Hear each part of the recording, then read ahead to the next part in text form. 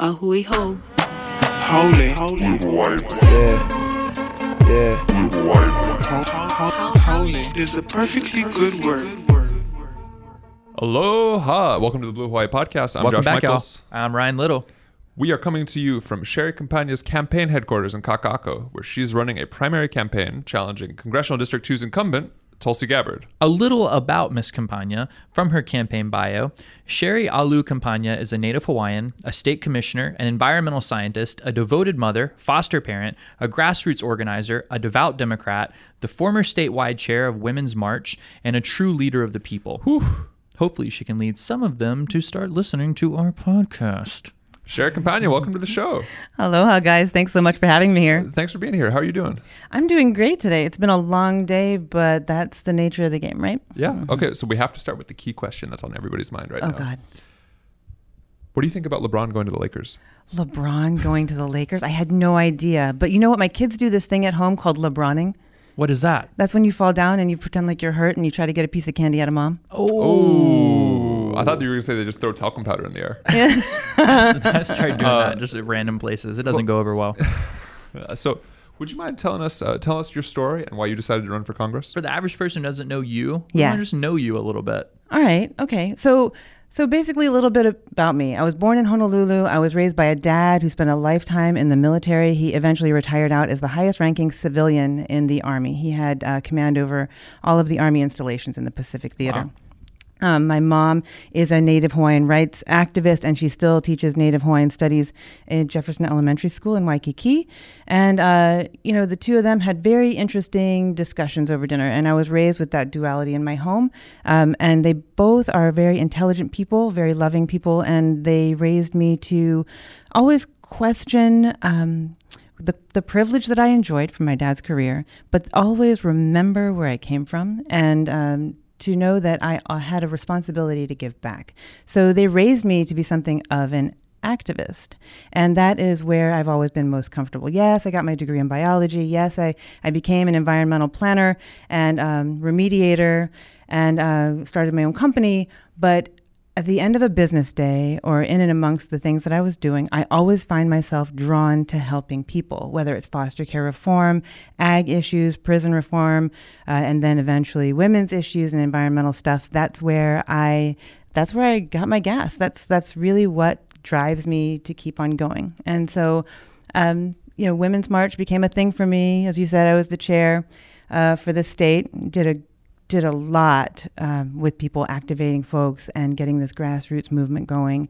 And the next natural step just seemed to be making sure that as a country and as a community, we weren't holding back and we weren't going to settle for what we perceived was going to be the undoing of all of our basic human rights, right? So we just looked around for folks who from the community were willing to rise up and take a stab at these seats. And I became one of those people. So, speaking of rising up, as you mentioned, state chair of the Women's March, and you were just one of the leaders at the Keep Families Together rally this past weekend. So you're no stranger to a good old-fashioned protest. Oh, I love them. Can you tell us a little bit about how the rally went and where we can go from here? Yeah, so the rally was good. Tens of thousands showed up in the major continental cities. And here in Hawaii, we had a good maybe 2,000, 2,500, something like that showed up. And that was awesome. For people, when they show up at a rally, it is often because they feel alone and they feel helpless. And for us, critics will look at a rally like that and say, so what have you actually done? Like, what does that actually mean? Well, first and foremost, what it means is we find some sameness with each other. We find and we build and we maintain community, and it keeps hope alive, right? So you get there, you realize you're not alone. You realize that there are other people who feel that this is just a terrible tragedy. Whatever human rights violations abound in this crap that's going on right now. And you're not alone, and people aren't going to just lie there and let it happen to them. They're going to take control somehow. So the next steps from here, We say we persist, we say we resist, and we march on. There's going to always be something else, right? Last week, it was the Families Belong Together rally, but that same week, right, we saw the Janus ruling come down to further erode our unions. We saw women in the workforce losing more rights. We saw so many terrible, terrible things. And that has kind of been the nature of this administration. It's horrifying. It's shocking. And we have to do something about it. The hits just keep on coming. Yeah, the hits keep coming. Mentioning Janus and the plight of women generally and just the Trump administration at large, it often really feels like we're disconnected from the mainland politics. And we typically understand and know that our reps and senators in D.C. are going to vote the way we want them to. So how do you get people in Hawaii to engage with things happening on a national level? Right. So so as I'm campaigning, I'm finding that is the sticking point. That is the issue. It's $1 million question. It is. And especially for this seat. So Congressional District 2, right? That represents almost all of rural Hawaii. Every island in this state is Congressional District 2. And here on Oahu, the only place that's carved out for CD1 is the town side, right? So what ends up happening, and this is true of most rural seats, is that this House seat ends up getting used by career politicians to advance their career to the next step. Because there's low voter participation, because there's low interest, because oftentimes, and this is sad and it is true, oftentimes people in rural America simply are ignored. Yeah. The power centers are urbanized and people in the rural areas, then their needs become ignored. And because they're the salt of the earth, because they're used to grit and grinding and persisting, they make things work out for themselves and they don't ask.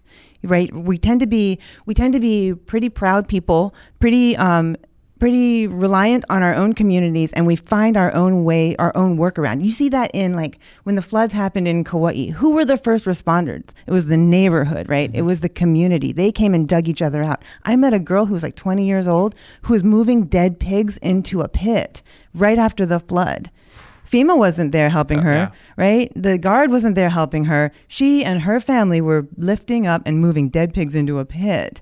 And so that's how rural America survives. And so what I'm saying is that these House seats for rural America tend to be used by people who have their eyes set on something else. They're going somewhere else, and they know that rural folks aren't going to really bother them too much with their needs. And to that end, what I see is when I go out in the district and I talk to folks, they don't even realize that a House representative is really supposed to represent the needs of her House, that her job is to live amongst, work amongst, activate. That's key. Be an activist for your people in D.C. Hold the door open wide for them and make sure you're bringing home things to help them with their needs. And so the first step for me when I campaign isn't just introducing myself, it's letting them know what the job description actually entails. That's the first thing. It's education. Since you're running against an incumbent, it's as you pointed out, you have to explain the role. And it's not enough to say, here's why you should vote for me. Right. You also have to say, here's why you should vote against the current seat holder. Now, there's a big debate marathon extravaganza on Hawaii News Now tonight. Actually, right now. Yeah, literally right now while we're recording. Mm-hmm. The governor, lieutenant governor, Congressional District 1 candidates all be there, but not CD2. That's right. You put out a statement about this, and for our listeners who are not familiar, would you mind sharing your thoughts? So Hawaii News Now is running this, what they call a super debate or super forum, and it is being sponsored by OHA, so the Office of Hawaiian Affairs, and Kamehameha Schools. Hawaii News Now, has invited the candidates for the governor's seat, lieutenant governor's seat, and Congressional District 1, so town side. And they've left out Congressional District 2. When pressed for a reason on why you would leave out this massive geography for our state, right? That's everybody. 7 out of 8 islands, yeah. Right, 7 out of 8 islands, right? 7.5. 7.5, yeah. They said that, they asked Congresswoman Gabbard first if she would participate, and when she said no, then they didn't even invite me, right? So they're just going to leave Congressional District 2 out. And that really, as an activist, that really just grinds me. Yeah. To get ignored again for the townies, to get ignored again for Honolulu. I mean, is this the state of Hawaii or is it the state of Honolulu? And it is even further galling when I think about the fact that people in District 2 are the most marginalized folks in the state. Yeah. And so we don't get an opportunity to look at a candidate simply because the incumbent, who already has the luxury of holding the seat, already has the luxury of all this advantage, couldn't make it that day. That's not all right. There are legitimate workarounds. I could debate nothing. I could debate a box. I've seen people on the continent debate chickens. You could do the Clint Eastwood, grab a chair. Yeah. Right, totally. And here, hopefully you'd look a little less senile. Okay, right. Yeah. Thank you. I hope so too. Yeah. It does take some nuance to pull it off, but right. So the LGBT caucus, right, of the Democratic Party and the Labor caucus and the Native Hawaiian caucus got together. They had the same situation happen, and rather than leave me out, they just simply put me on the stage with the other congressional candidates from CD1. It makes sense. It was a fair workaround, and people got to hear from all of us. Or just give you 10 minutes to make your case. Sure. Yeah. Just 10 minutes. I mean, and it's not even for me. It's for us out in the district. It's about the people. Like, are we going to be democratic about this process or not? And clearly, in this case, not. So that's the first thing. So for the people, I am upset. Second, as a Native Hawaiian, I am upset because this is being paid for with Native Hawaiian money. Mm-hmm. And it is happening on Native Hawaiian land. So it's happening at Kamehameha schools. I'm the mother of a Kamehameha school student. My son graduates from Kapalama campus 2023. Really proud of that. Imua, right? And so Native Hawaiian students are going to be participating in the political process and asking questions of these candidates. Our children so rarely receive the opportunity to ask questions like this of someone that they see as a reflection of themselves. How is it that we are denying these children this opportunity? Especially for CD2, where most Native Hawaiians live in the state. That's right. We're talking about the boarders that have flown in from our neighbor islands to come and learn at Kapalama campus. They're going to be there. They are there tonight. And I'm offering myself up to them as their representative. It does them a massive disservice to not have me there so that they can see me and they can ask me questions. To not have, truthfully, both of you there, right? I mean, sure. It's because it seems any representation. It seems like the argument you're making is just that you deserve to be there. It's that both of you should be there, absolutely, as you want to represent them and their parents and their tutu and tutukane. That's right. Yeah. Absolutely. So for me, it just kind of rubs me the wrong way that we're being left out yet again. So if we were to, I guess, pretending we're in a debate right now, so what are the biggest contrasts between you and Rep. Gabbard?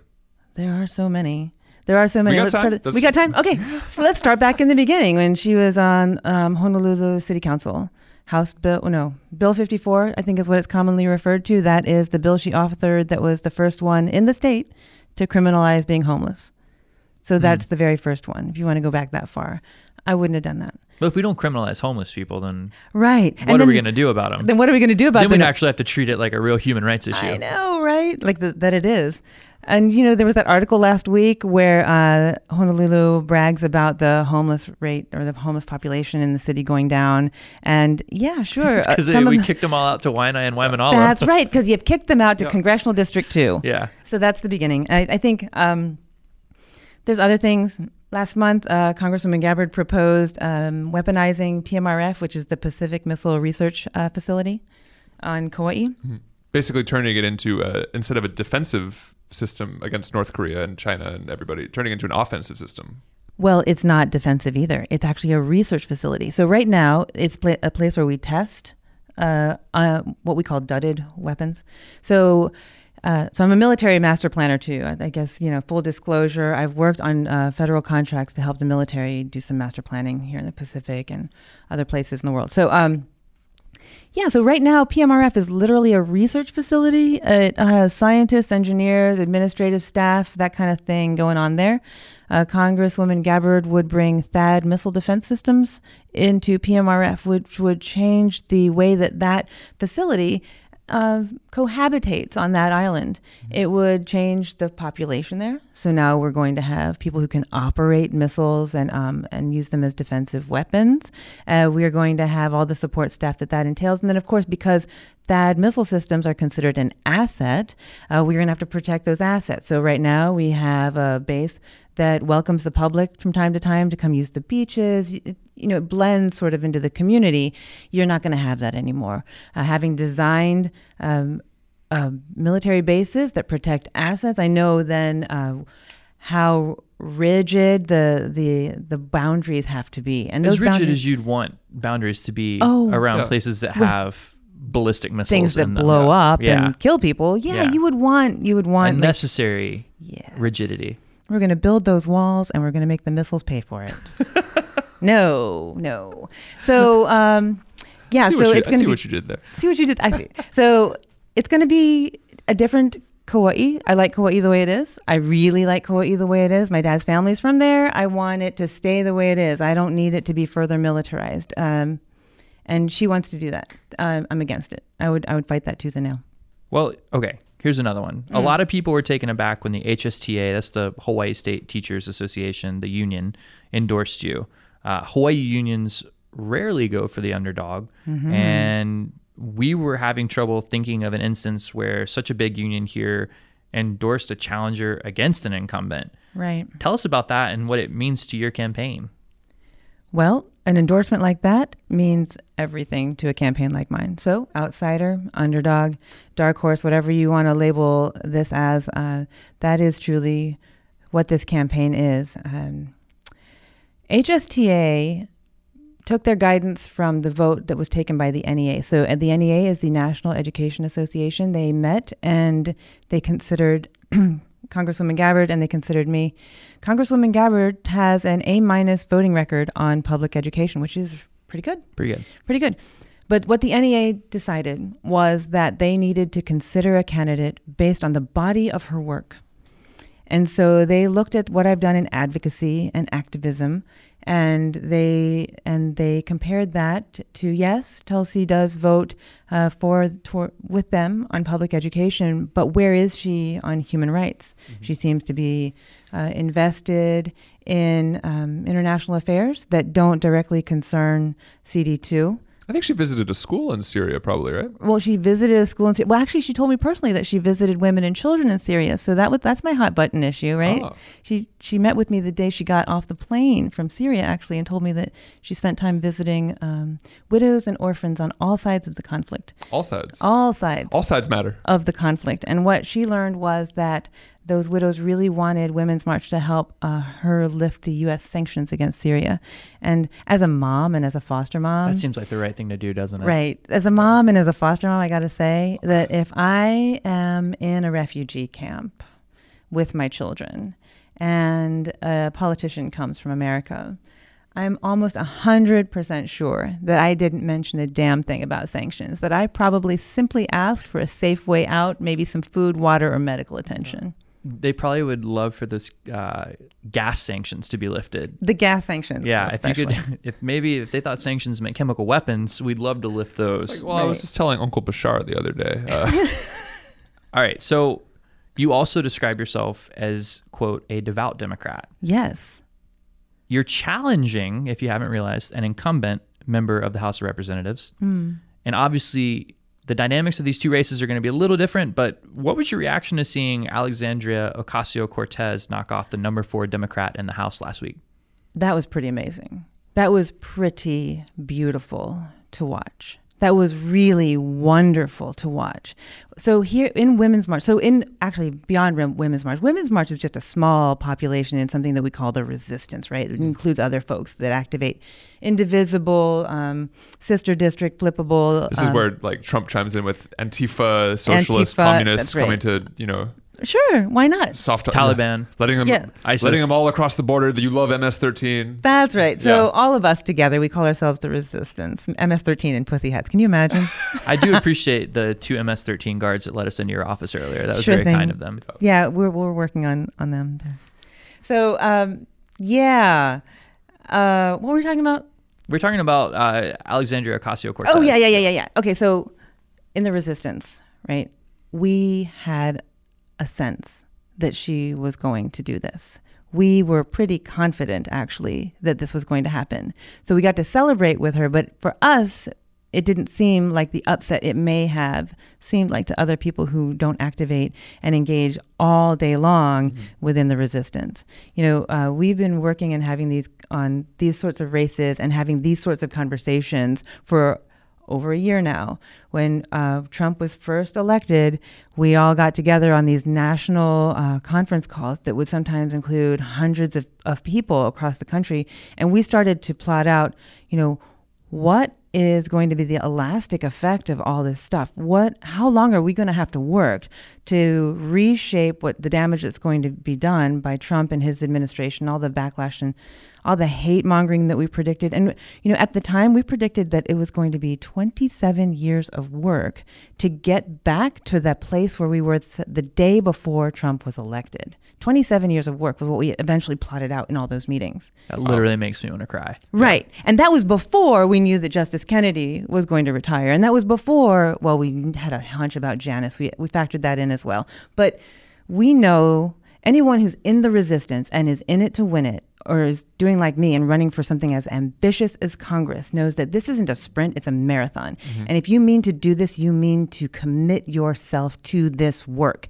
You're not going to let this go down without a massive fight, because a whole generation of Americans are going to grow up under the fallout of electing Trump. And that's not okay, right? I looked around the dinner table at my kids the night that Trump got elected. I have 4 kids, 2 brown ones, 2 white ones. And I was like, right? And so I'm looking at them, and like in my mind, I'm thinking, shit, I can only send 2 of my kids to the continent for college. Now that Trump's been elected, I got to keep the brown ones at home. Yeah.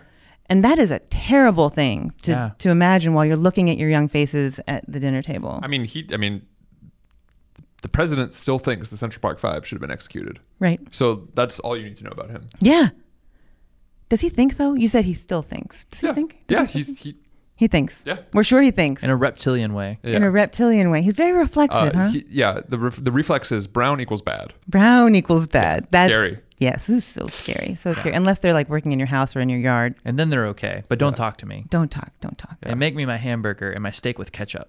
Well done. Well done. No. That's like for a guy who's so rich, that's like the poorest person thing that I can think of. Because like growing up poor, there's few things that self-identify poor people more than steak with ketchup, food-wise, and like ranch dressing on pizza. That's another big one. Ranch dressing on pizza. If you haven't had that, ranch dressing on lunchroom pizza is divine. It actually really is. And Waffle House steak, well done, right? Now you're speaking my language, sister. Yep. I've been Po. Yeah. Mm-hmm. Waffle House. Good Lord Jesus. So this thrown into relief by Ms. Ocasio-Cortez's victory, but this is sort of what we've been wrestling with ever since the election, like you said. What do you see as the way forward for the Democratic Party, as the institution in the age of Trump? Because, civility, generous air quotations, this debate that we've been having the past 2 weeks, does not seem to be getting us anywhere. And I don't think Pelosi and Schumer realize, they're not going to win any votes from the left or the right by shushing Maxine Waters. Oh my God. Why would you shush Maxine? Something seems different about her from them. What is it? Something that's all over her body. It's almost as if the 75-year-old black woman who lived through Jim Crow, I don't know. I can't figure it out. I can't figure it out. But no, so essentially in the, Republicans have the advantage of they get to talk directly to their base. Yeah. Democratic establishment are talking to their donors. Right. They're trying to put their big Wall Street donors at ease. Uh-huh. So there's this disconnect, the more they talk about like, oh, we need to be civil. We need to like reach out in good faith, blah, blah, blah, blah. That's not getting people to the polls. Not at all. So what do we do? The unity message is kind of obnoxious, isn't it? He's not going to invite you to Mar-a-Lago. No, but he should. Well, it's because we don't have a lowest common denominator, right? It's right. At the base level, Democrats still feel differently on so many issues. I mean, you have people who are, even on some fundamental platform levels, you have pro-life Democrats. Yep. Like, you don't have any pro-choice Republicans. If you do, they kick you out and you become a libertarian. Like, at your base level of Republicanism, there's fear and anger. And at the Democratic level, there's like thought and nuance. And thought and nuance don't make for very good rallying cries. You can't say, MS-13 is a complicated issue. I have a 27-point plan. Yeah. Slides, please. Yeah. It doesn't turn out voters. Yeah. So No, yeah, you're right. It doesn't. So I used to tell people, I think the one thing we can do is take contempt out of politics. But that's not working. That was a great idea in the beginning, and it's good for me on the campaign trail, right? So surprisingly, when I go out and talk to people, I enjoy a lot of approval from this really wide spectrum of society, which is really, really nice. And people say it's because I tend to be pretty inclusive. I'm approachable, easy to get along with, yada, yada, yada.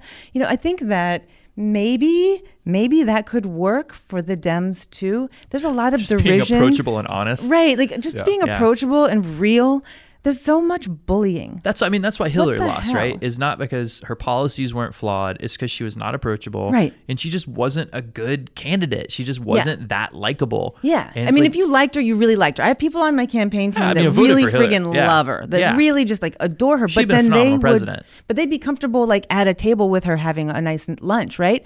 Okay, but then I have people that support this campaign who would have been very uncomfortable sitting at the table with them. And those that are comfortable at the table with Hillary don't understand how the brown people are uncomfortable. Yeah. Like, why are the brown people so uncomfortable talking about Hillary? But the thing is, though, because I had the same gut, but like black people, brown people voted for her. It was the white women, it was the white men that didn't vote for her. Right. And I think in my mind, it's like because brown people of color knew what they had to lose, Right. and white people didn't realize what had been gained. Yeah. And so it's like when you're not likable and the people don't have a sense of what's at stake, you end up with, miserable voter turnout and people going, nah, but her emails. But her email, again with that.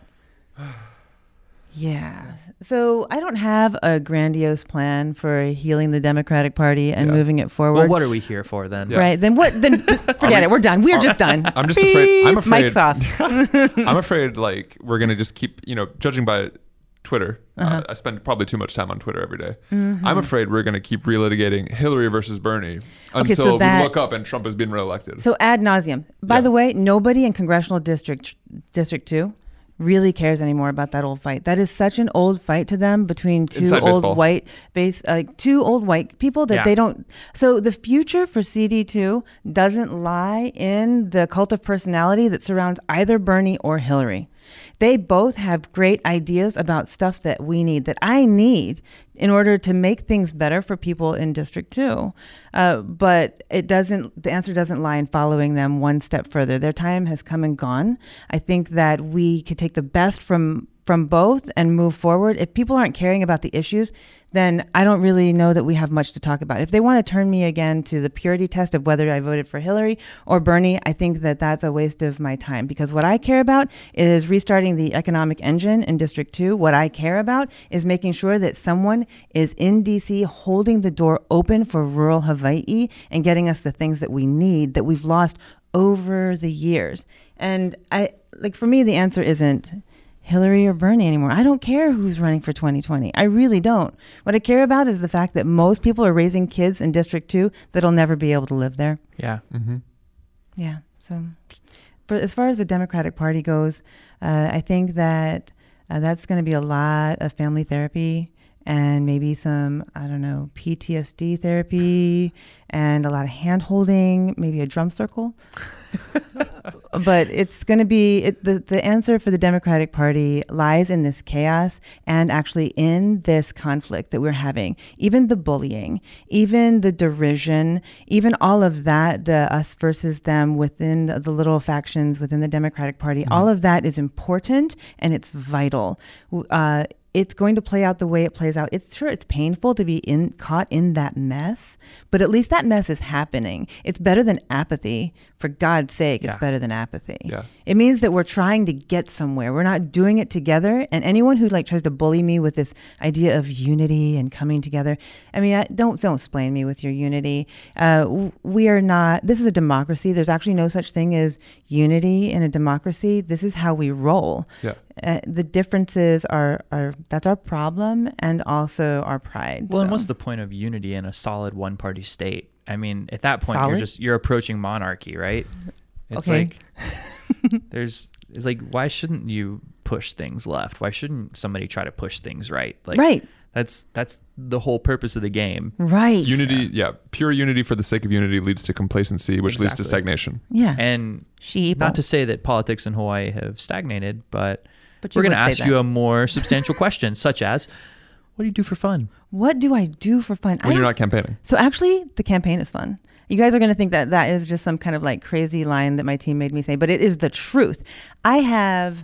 So when I decided I was going to run for the seat, I'm doing it for the good of the people, just like leading Women's March, just like becoming a commissioner. I'm doing it because I see a need and it's something that's personalized for me. And so I'm going to do this thing. All right. I didn't realize how much fun it would be. Talking to people on all the islands, hearing their stories, super awesome. Digging people out in Anahola after the flood. Okay, so yeah, there's tragedy in it, but there's so much camaraderie too. Sure. I had a great time doing that. The trips to DC, talking to folks up there. Oh my gosh, awesome. You know, because of my dad's career, we were up at the Pentagon a lot. We were in DC a lot. And in and amongst those halls all the time. And seeing it from a kid's perspective and being raised in that world is one thing. But actually being a participant in it was just super duper fun time, or is. So, yeah, that's what I do for fun is actually the campaign. I don't get a chance to rest right now. Single momming it. And I do work. Respect. Yeah, thanks, man. You know, Thanks. 4 kids and running for Congress, just your normal. Only single 3 at mom. home. Only 3 at home. Oh, okay. But yeah, so I don't get a chance to rest. I don't know the last time I turned on a TV. Just don't. Yeah, just Not worth don't. it. Sometimes Yeah. I'll engage random people in words with friends, Oh, Okay. which is like a Throwback thing. to 2010. Right. Yeah. Right. But you know, it's one of those things that you can like pick it up for 5 minutes and then go make a couple phone calls or write some emails. That's Okay. it. Maybe I'm not very fun anymore. Damn. You know, you mentioned restarting the economic engine Yeah. as part of your goal. If you win your first day in Washington, D.C., what are your priorities? What do you do? I got to go see Auntie Maxine. Yeah. Day 1, I'm going to go see Auntie Maxine. Kiss the ring? Yes, kiss the ring. And then Sister Alexandria. Yes. Oh, yes. Oh, I want to catch up with her. Yeah. For sure. Yeah, that's day 1. Day 2, I'm going to check on the ERA, see how it's doing, see if Okay. that thing's still This alive. Equal rights amendment? Equal Rights Amendment. Can we get a what? That's What? Yeah, thank you. I'd give you a what? Thank you. And I haven't had a chance to check in on it recently, but I wanted to make a little edit to it to make sure that we didn't just say and women created equal, that we include the whole spectrum of gender identity. That's the only shift I would make for the ERA. Just people. Just Yeah. all People, people. just people. Just humans. Just people and Yeah. my dog. No, maybe not my dog. Only your dog or everybody's dog? Oh God. Just see, only that's hers. what- You can okay. tell. You can tell she's a dog supremacist. Right. Yeah. What kind of dog do you have? Chloe's a mutt. She's a mix. She's a rescue dog. Toy dog. She's okay. So she's what I call a Friday dog because if you look at the front of her, she looks almost like a perfect schnauzer. But like on the back end, something happened. It was like she got started on a Friday. And in the morning, whoever was working on her was putting a lot of attention Came to back and he was detail. like, I can't remember what I was doing. Right, came back from lunch and was just kind of like, forget it. Yeah. And just We're on slapped a on a deadline. We tail. gotta throw it together quick. Slapped on a tail and walked. Yeah, she's a Friday dog. So this is a listener question that got submitted to us. Oh, cool. And much to Ryan's chagrin, I reappropriated in every single interview. Every single one of them. Every single one of them. So Really? you're on a desert island. Okay. and Don't you- ask why. Don't ask why. Why? And Don't ask any questions. The variables. Please Yeah. just roll with it here. Yeah. All right. You can only bring one book, Mm-hmm. one movie, and one album. Wow. What do you bring? One book, one movie, and one album. All right. So if I'm bringing a book, I'm bringing a blank one. Because honestly, I don't think I can reread books. Usually I read a book and I've I never can't- reread a I can't book. reread it. Yeah. And when I was in middle school, I actually read the whole library. Yeah. I read my entire middle school library in Marietta, Georgia. Anyway, that was middle school. So Shout out one- Marietta, Georgia. At Marietta, Georgia. Yeah. Shout out. So, and one movie. Again, I'm not really good at watching movies again, so I don't know that I could bring a movie. But if I did bring one, it would have to be something action adventure. Okay. Something action adventure. A lot of a lot of crazy, maybe dinosaurs eating people. I'm a big Jurassic fan. Park? Jurassic Park would be great. There's a movie for that. There's you know? there's Right. there's a Yeah. I it's a never got into franchise. Sharknado. You would think that someone who likes to see dinosaurs eat people could also watch sharks eat Well, people, I mean, but that's like- way not cool for me. like let's draw the line. I mean, Right. dinosaurs coming back to life, very realistic. But a Could happen. Sharknado. But a Sharknado. I'm No. skeptical at best. Yeah. Right. And I stayed up too late one night when I was like 7 years old and watched Jaws against my mother's wishes. And Oh. now I anything that touches Haven't me in been the in the water ocean, since. I'm the one who goes, Yeah. shark. Yeah. Right. So, and it could just be kelp. Anyway, One album. and one album. It's going to be something by Rage Against the Machine, Beastie Boys, or Ministry. I don't think I could put a. You got to pin choose in one. it. So far, you've gotten not Sharknado and a blank book to I take with you on this know. desert island. Your life is gonna suck. So you My better pick life a is good gonna- album. My life is not going to suck, actually. My life is going to be badass. And it just doesn't depend on my book, which is going to Okay. be a blank one so I can keep notes. And then, I think I'm going to go with Ministry, and I can't pin down an album. Not Sorry. Rage Against the Machine though. Paul Ryan's favorite band. Is it really? It's real. Shoot, I And have something in common with Paul Ryan. Tom Morello came out and said, like, I don't think he realizes, like, he's the machine we've been He's raging the against. person we do not like. Yeah. He really said that? Yeah. It just feels. I'm that changing feels my like answer. that I'm feels changing like my an Onion answer. article. It feels like Paul Ryan likes Rage Against the Machine. The machine in Paul Ryan's case is poor people. Yeah. Yes. And people of Absolutely. color. Yeah. And people of color. Yeah. Ministry. You know? Ministry is really awesome. All right. How many times did I see them? in We're concert? gonna take that one clip and we're gonna take it over to TBN and we're gonna pitch you as the conservative Christian candidate, so you get that endorsement too. It's gonna be Ministry is awesome. Ministry Sherry is Campagna aw- says the Ministry Ministry. is awesome. All right. I'm The the ministry. odd one out here. What is ministry? Ministry is Industrial hardcore? like evangelism. No. Well, literally, yes, but like That's what I mean. The band. The band. The It- band Ministry. The band Ministry. Is it like It is Josh, you're industrial embarrassing hardcore. us. I don't Oh, this You're is before your embarrassing us time. in front of This our is cool before political candidate. This is before your time. Okay. It's just industrial hardcore music. okay, but Industrial- not like industrial hardcore Christian rock, you- right? No. I'm like No. I doubt that Al Jurgensen. Wait, so you're into like the industrial? So like, were you into like Bauhaus and like? I had some very sad friends who were. Yes, yes, very Yeah. emo friends who were. Yeah, so I did my undergrad work in Kennesaw, Georgia. At Kennesaw I State? know, at Kennesaw State University. Kennesaw State University, yeah. Yes. About an and hour so- north of downtown Atlanta. Exactly. And Yep. so we were downtown in Little Five all the time, Yep. listening to, I just moved back to Hawaii from Atlanta, and I lived about a half mile from Little Five. oh my gosh. Okay, Yeah. so many memories, so many great shows. Yeah, there's a lot of good shows down there. Yeah, it was easy to be punk rock in the Southeast back then. Yeah. Back in the day, like 100,000 years ago. Now with the it's dinosaurs. like punk rock is just like my dad is a doctor, but my mom is just a nurse, and Right. the angst is so palpable. And the angst is so real. Yeah. And I Nobody watched. understands. And then you like Nobody- pull up to the show in your BMW, and like Yeah. you like get out, and you've got like emo clothes on. You got like a denim vest, and everybody's just like, "Oh man, this guy's really legit." He's legit. Yeah. He's so street. Yeah, back in the day, like to go to a show was $5, and if any band came to town and tried to charge more than $5, you're just like, no, they're sellouts. They're sellouts to the machine. Where's your favorite venue at Little Five? My favorite venue is not in Little Five. It is outside of Little Five. It's called the Masquerade. Masquerade. It's no longer they just there, got right? torn down, actually. Yeah, right. Yeah. That was the R.I.P. best show I ever saw too. Is at Masquerade. The Masquerade. What was your favorite show you saw there? Uh, Let's talk while you're thinking so- about it. Masquerade was really cool, Josh. So it was Yeah. 3 levels. It was an old mill. The top level they called Heaven. The middle level they called Purgatory. Listeners, I'm right with you. I'm being just I'm drowning in Georgia nostalgia right and now. then the bottom level was called Hell. And so Right. the cool thing about if you went to the shows in Heaven, Yeah. it was you get a huge crowd up there, and everybody would start going crazy and dancing. And it was so old, the floors would the flex. timbers would flex. Yeah. And so And the so mosh the- pit would literally bounce. You would bounce. It was a crazy. I crowd surfed one time during a Say Anything show that was like Yeah. the best show I've ever been The to. It was best so sick. show ever. And the floor flexes so much that the stage monitors would pitch. And so they'd put people on top to kind of hold them in place.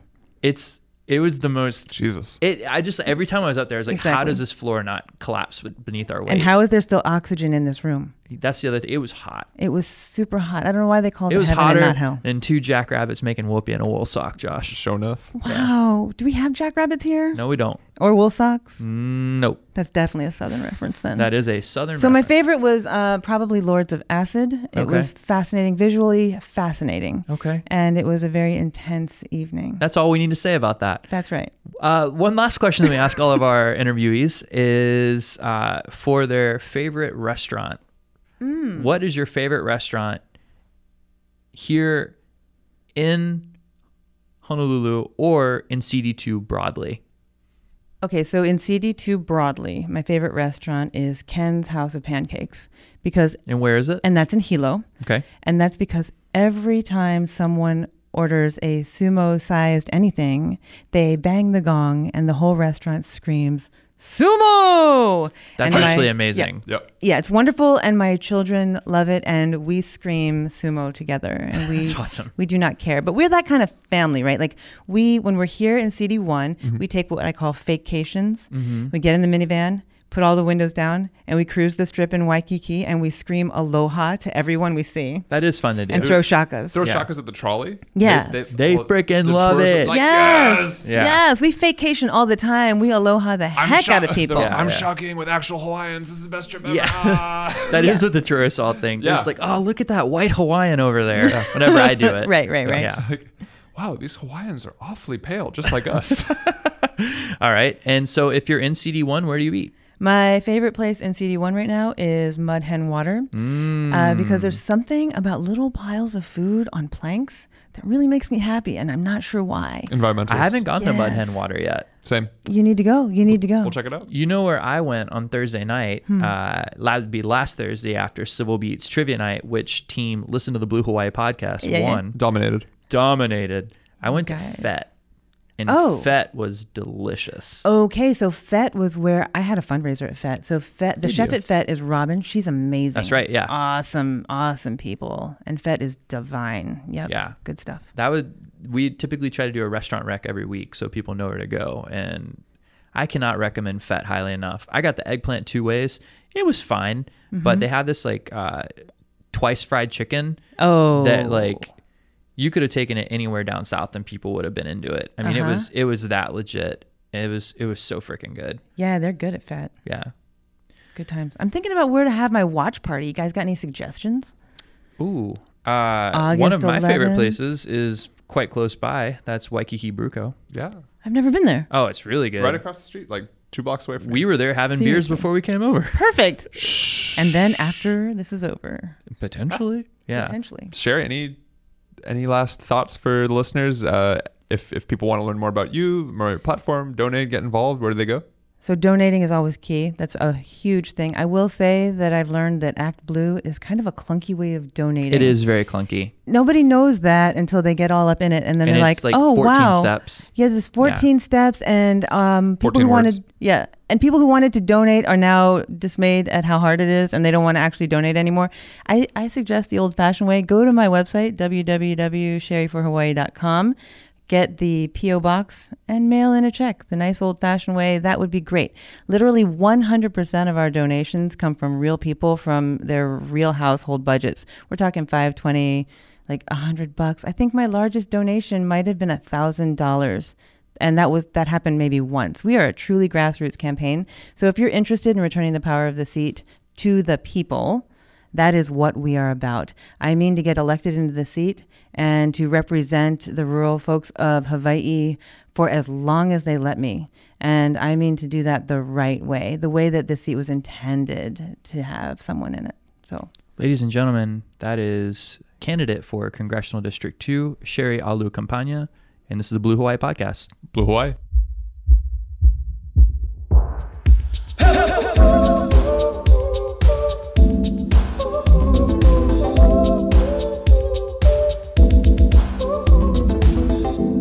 I've got to make sure that these boots are my own. 31, I'm grown. And I've got to get up out of this bed now. Half the year is gone. But I knew so much. Naming the breezes, I was petrified. And I only wore out my circle phrase in the healing patterns line. So give up your freedom, lay down your cool, give up your time and your wild heart too. Give up 100, give it all you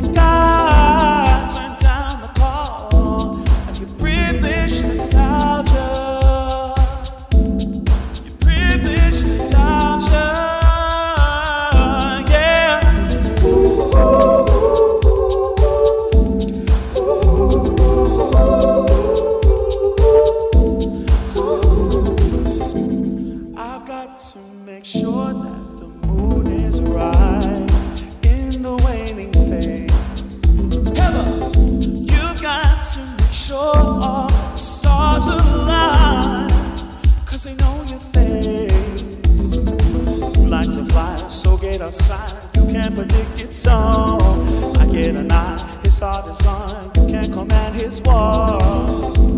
Now I'll keep it cool, so fight for the rest of the line. Oh, give up your freedom, lay down your cool, give up your time and that wild heart too. Give up 100, give it all you got. Turn down the call and your privilege nostalgia. Your privilege nostalgia. Yeah. Ooh,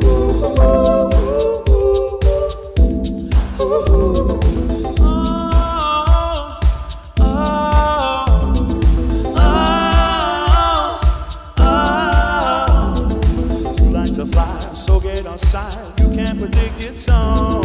Like it or not, his heart is gone, you can't command his war. Now I'll keep it cool tonight. I'll fight for rest of life.